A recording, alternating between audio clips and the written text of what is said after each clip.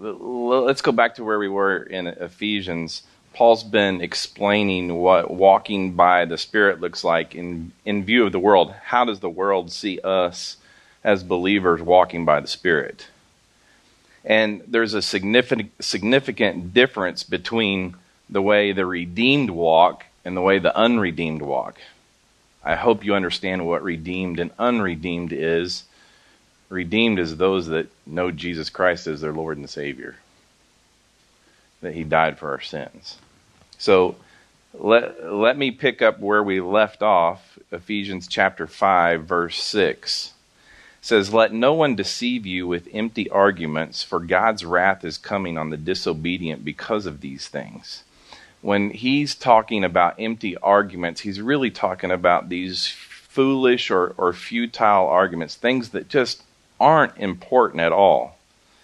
So whatever Paul is referring to here, you literally have to look at all 66 books in this Bible. There's 66 books, and you look in there and you filter that thing and you go, are the things that I want to argue about, and in this today's society, this world that we're living in, there's a lot of arguing going on.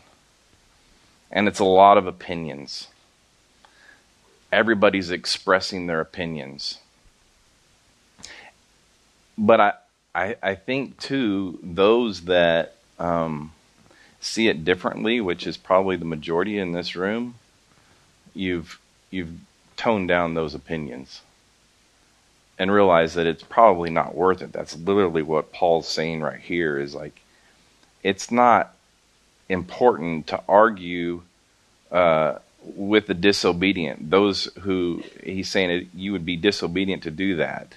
Those who could care less about God and want nothing to do with Him, why are we having arguments with them? Because we're not even going to think alike. We talked about it last week. I have the Spirit of God living in me, and they can't even process or think like I think. The Spirit of truth allows I believe, the believers to steer clear of this emptiness as long as you can stay focused. Verse 7, it says, "Therefore, do not become their partners."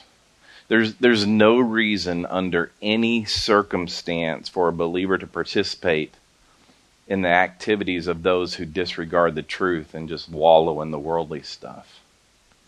But, no, there's no buts about it. There's not any reason to. Like, my life is totally different than their life. Verse 8, it says, "For you were once darkness, but now you are light in the world. Walk as children of light." You were once darkness. You go back to what he said in Ephesians chapter 2. He says this, "And you were dead in your trespasses and sins, in which you previously walked according to the ways of this world, according to the ruler of the power of the air, the spirit now working in the disobedient. We too all previously lived among them in our fleshly desires, carrying out the inclinations of our flesh and thoughts. And we were by nature children under wrath, as others were also." You get this, right? That you were born under the seed of Adam, and you were born with this Adamic nature. It was natural for all of us in this room to sin. It was. It was natural. But now everything has changed. We go back to the one verse that we quote in here all the time, 2 Corinthians 5:17. "Therefore, if anyone is in Christ, he is a new creation. Old things have passed away, and now the new has come." I'm literally looking at new creations in this room. You look different, you act different, you smell different. And he says, walk as children of light. Well, how do you walk as children of light if you don't know that you are children of light? That's the whole reason we come here and we gather as we talk about who you are. This is who you are. Know who you are. And he says, habitually, but now you are in the light, walk as children of the light. Not on again, off again manner, but we do this continually. And honestly, this is not only from sin, but from religions and the rules and regulations, if we can like walk away from all that, even the religious stuff, and just walk, just be, just learn how to be the light.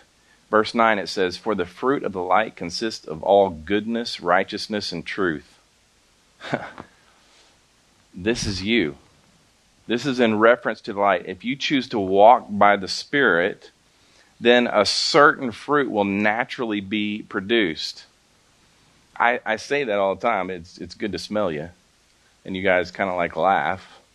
But, we always say it's good to see you. Well, why can't you just say it's good to smell you? It's one of the senses. But the reason I really say that is because there is a different aroma about you.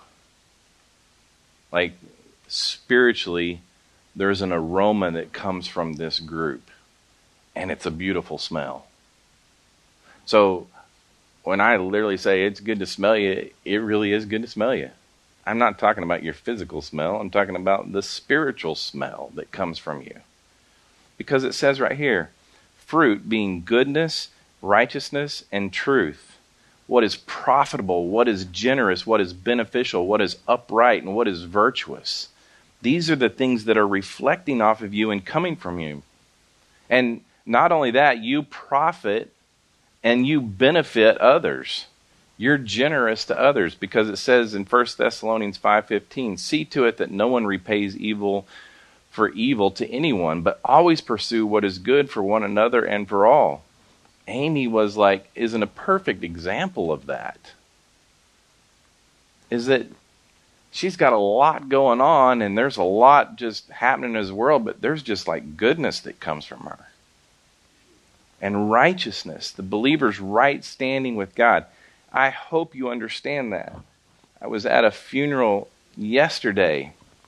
One of my friends was up there doing the eulogy, and he was talking about how unrighteous everyone is. And I just wanted to say, I was unrighteous, but now I'm righteous. And it wasn't because I did it. It was because Jesus did it in me. The man who died was righteous when he died because of what he believed. He believed in Jesus, so Jesus made him a new creation, made him righteous. It's our standing. It's where we are. It's who we are. And you have to know that. And then the truth, I believe that only believers can walk in the truth.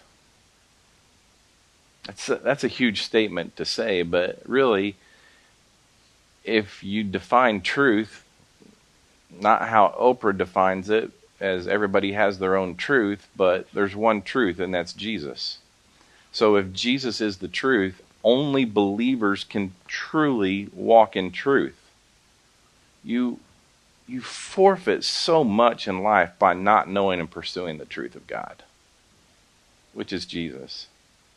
I quoted several times during Ephesians, Tozer, theologian, he says, "Many church groups have perished from too much organization, even as others from too little.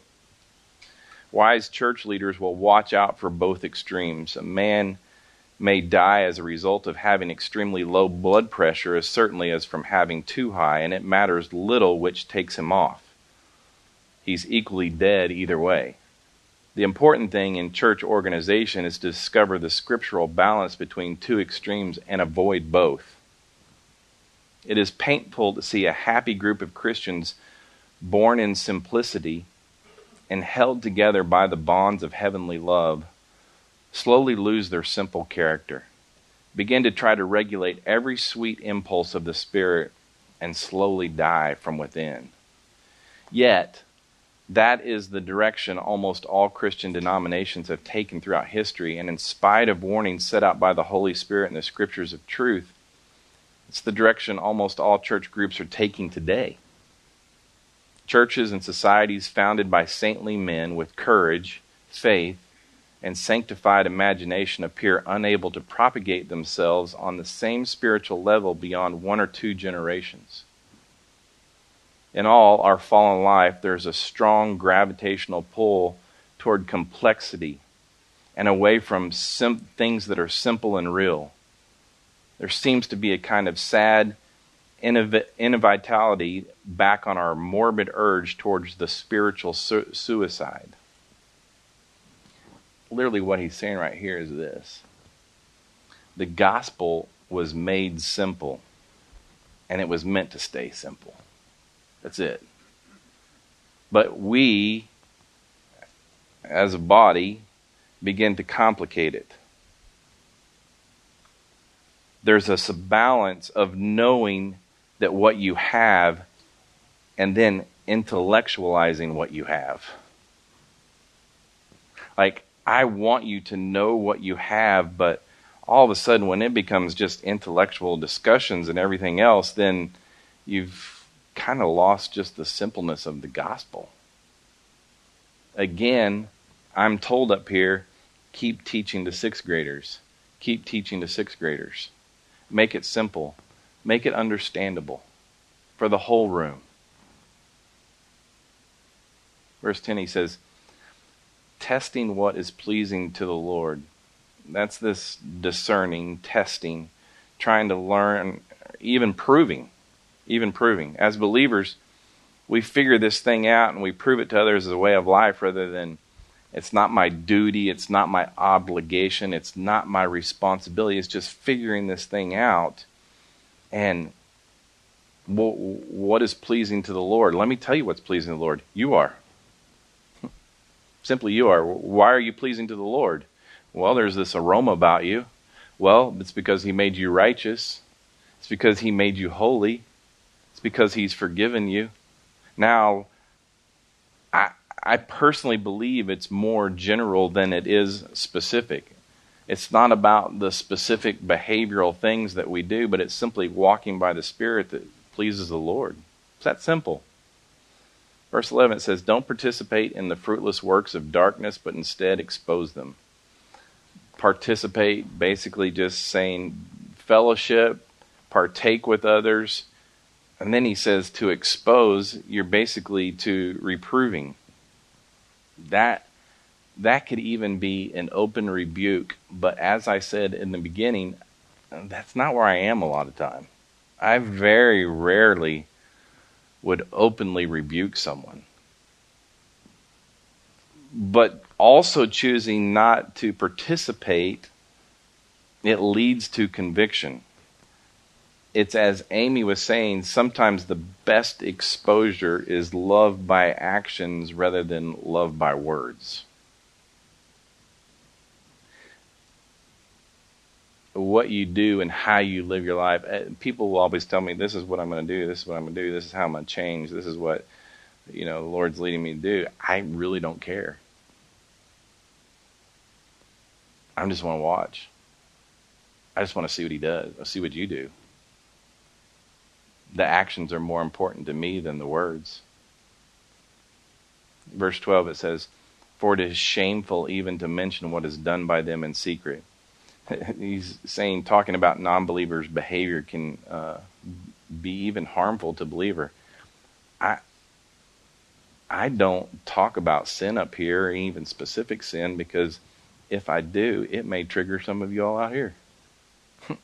I believe that. I believe that just talking about it, mentioning, and so that's why we talk about Jesus.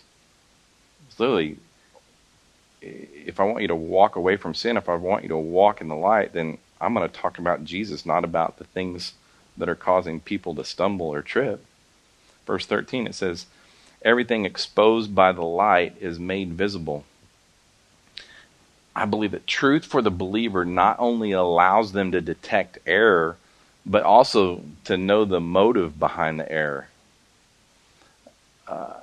I counsel with people all the time. I sit with people all the time, and I hear their troubles and things like that. And I will always say, are we going to talk about the symptoms, what the things that you're dealing with, behaviorally, or are we going to talk about the root issue, the root cause? What's the root cause? And generally, the root cause for me is losing focus on your identity. It's always going to come back to identity. And if you lose focus on your identity, then there's going to be issues that happen. There's going to be symptoms that come along. And you can deal with those symptoms and you can solve those symptoms for a while, but then you're going to eventually come back to those symptoms in 6 months to 2 or 3 years. But if you get to the root issue, let's get to the root issue and figure what that is. Verse 14, he says, "For what makes everything visible is light. Therefore it is said, 'Get up, sleeper, and rise up from the dead, and Christ will shine on you.'" When he's talking about the sleeper, he's talking about the unredeemed man. He's like saying, come to salvation, come to know Jesus. Christ becomes the light in you. Verse 15, "Pay careful attention then to how you walk, not as unwise people, but as wise." Walk carelessly or walk carefully. There's a big difference. I believe, when he's talking about this, he's talking about wisdom. He's talking about the ability to view life from God's perspective. That's what wisdom is. When I go to seek wisdom from my friends, it's typically people that are walking close with the Lord. People that are going to be able to see things from God's perspective rather than their own. Proverbs chapter 3 verse 13 says, "Happy is a man who finds wisdom and who acquires understanding, for she is more profitable than silver, and her revenue is better than gold. She is more precious than jewels. Nothing you desire can equal her." We're talking about wisdom here. There's nothing more important than wisdom. Why would we, who now have Christ the Savior living in us, this Holy Spirit living in us, why would we want to go back living like fools, living in darkness? This is what it looked like in Titus 3:3. "For we too once were foolish, disobedient, deceived, enslaved by various passions and pleasures, living in malice and envy, hateful, detesting one another." That was our old life. Now we've walked out of that, and like, why would we ever want to go back to that? It doesn't even make sense. And then this is one of my favorite verses right here, is making the most of the time because the days are evil. Okay, what do we do with our time? Do you think about what you do with your time? Making the most, make valuable, something treasured and something remembered, some memorable experiences. Watch this. Doug? I'm going to pick on you for a minute, if I can. Yeah, it is. Oh, Jim, we said this. We tested this like, there it is. There, you did you do that or did I do that? I did it? Doug, you remember this memorable time when you went to Holiday World? And your buddy's not even here this morning, is he? Warner. You can't see these pictures? Now I can. You can turn around and see it. What about this memory? Jim, you're going to have to scroll through it. What about this memory? Where was that? Was it Holiday World? Yeah, I think so. And so that's Lucy Getchell, is that right? Yeah, we got a great picture of those two. And then there's this experience. What about this memory that you created? Do you remember that one? Yeah, Big John, I didn't know how to work that. He said, hop in there, I'll give you 5 minutes to figure it out. Spring Hill. We were at Spring Hill working, building this camp for kids, and they put Doug in charge of that. Never had run one before. What? Oh, yeah, I'll give you the mic. Here you go. Yeah. How do I turn that on? Oh, sorry. See? There you go. I don't even know how to turn this on. I don't own tools, by the way. Caroline owns tools. But that John, he told me to get in there and he gave me 5 minutes to figure it out. And that was a fun day. Yeah, what about this next picture? That was a really good one. That's Bob to the right. Bob Warren, who wrote the Roman Study. Yeah, some of you haven't gotten the chance to meet him yet, but he is truly a great man. Yep, he's with Jesus. What about this one? That was Craig May's generosity right there. We were racing go-karts. Boy, is this my funeral? Save these. The kids, this will be great. That's probably at a ski trip. Yeah, ski trip. And Rusty likes to do these kind of pictures. I don't know why. I like take pictures of people eating. And what about this trip? That's going to see the Rangers with friends. That was a lot of fun. You drove all the way to Texas for 2 games and then drove all the way home. And what I learned was Michelle, she was such a champ. She rode in our bouncy van. You Hernandez's, you know about bouncy vans. She was such a champ, and I learned that Michelle had her own phone line in her room growing up. Yeah, she did. She's a rich kid. 437-7734. I would wake up in the morning and we'd still be on the phone together. That's pathetic. In high school. What about this memory? Okay, what? Well, I don't remember that one. You have so many good memories. This is Top Golf at Christmas. We took the junior high and the high school kids that was to like Top Golf. And then one of your most recent memories. This was really sweet. Lebanon actually paid for us to go to a baseball game. That was a humbling thing to say yes. Yeah. I don't know if it's hard to say yes to a gift.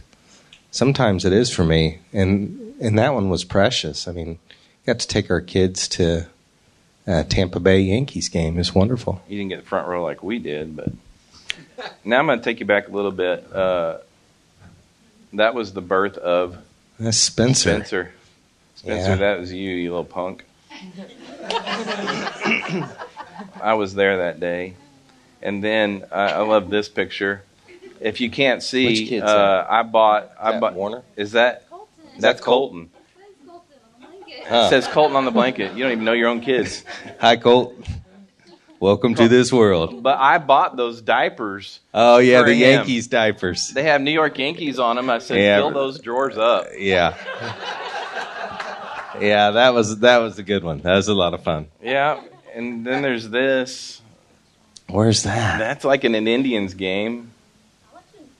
Yeah, and he was just sitting by himself. Nobody would sit with him. Spencer, then there's this. I took him to the Ranger game and converted him to a Rangers fan. That's true. Then there's this. Oh, that was fun. That was at the DeSalvo's house. And yeah, that's kind of a big snake there. Yeah, that was a lot of fun. What was that dude's name? Do you guys remember? I do remember. We've talked about him from time to time. No, it's not Rupert. Uh-huh. And then there's this. I tattooed your son with OU on his forehead. So, Doug, we've created some great memories inside of Lebanon, right? Yeah. Do you feel like you've made the most of your time in your life? Oh, yeah. Absolutely. I literally think that, I'll take that. I think that you could teach and teach and teach, but I have a hard time remembering what I taught last week. But those last forever. So when he's sitting there making the most of your time because the days are evil, I got one more. Well, let's do this guy. He just rolled his eyes. This was Mike Zastro cooking at camp for our kids. And then the next picture is Mike with hair. If you remember what that was like years ago. And then he created memories with his daughter, Bryn. Look at that. That's at a dad and daughter dance. Mike, Holiday World, playing catch. Let's have a catch. I had fun kind of going back through these. Now look at this. This is when you went to Oklahoma. And there's Joe Harding.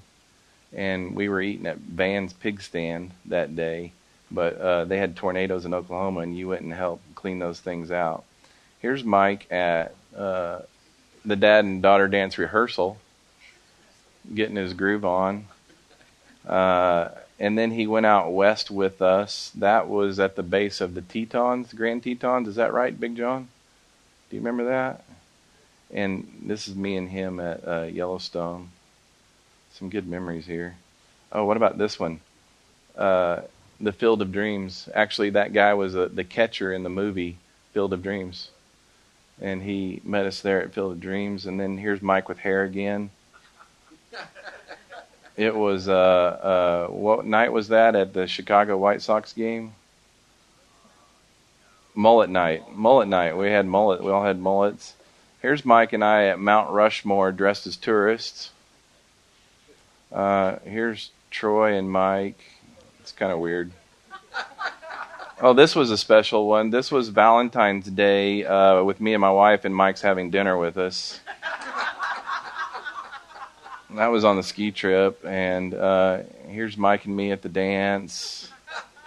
Here's Mike and Matt at a Cubs-Reds game. Here's Mike in Wisconsin. We took the seniors out to like a fish dinner in Wisconsin. We golfed 5 years ago. And here's a great picture. This is one of the last pictures with Todd Dolbeer. We took Todd to lunch right before he passed. Oh, and there's Mike and Troy again. So weird. Oh, this one's kind of funny. This one's at camp. Mike was playing pickleball and he hit himself in the lip with a paddle. And this was Matt and Mike torturing the kids at pickleball at camp. Here's Mike in the hospital. I feel like I've lived your life with you, or for some reason I have all these pictures. Yeah, Mike's sick, and then there's the most recent one of you and Bryn. And then the one sitting on our deck. This was during COVID. We just had to like be with people and hang out with people, so we went and hung out on the back deck. I'm almost done, Mike, really. This is when Mike showed up at camp with Jim David in a plane, and his wife went to greet him, and she actually hugged Jim David instead of Mike. This is when all the guys went to Victory Field and played golf on Victory Field, and this is when this next one is like I had to do a funeral for Dale Speckman's dad, and Mike and Trish were helping us label Taco Bell packets all night long for a special gig. And then last week we went golfing 5 years after we went golfing the first time. Mike, we created some memories, right? There's no question about it. What I'm saying is I could probably do this with like most of you in this room, is create memories. I believe that I can teach the Bible all day long. Amy said, how do you get your kids to figure this thing out?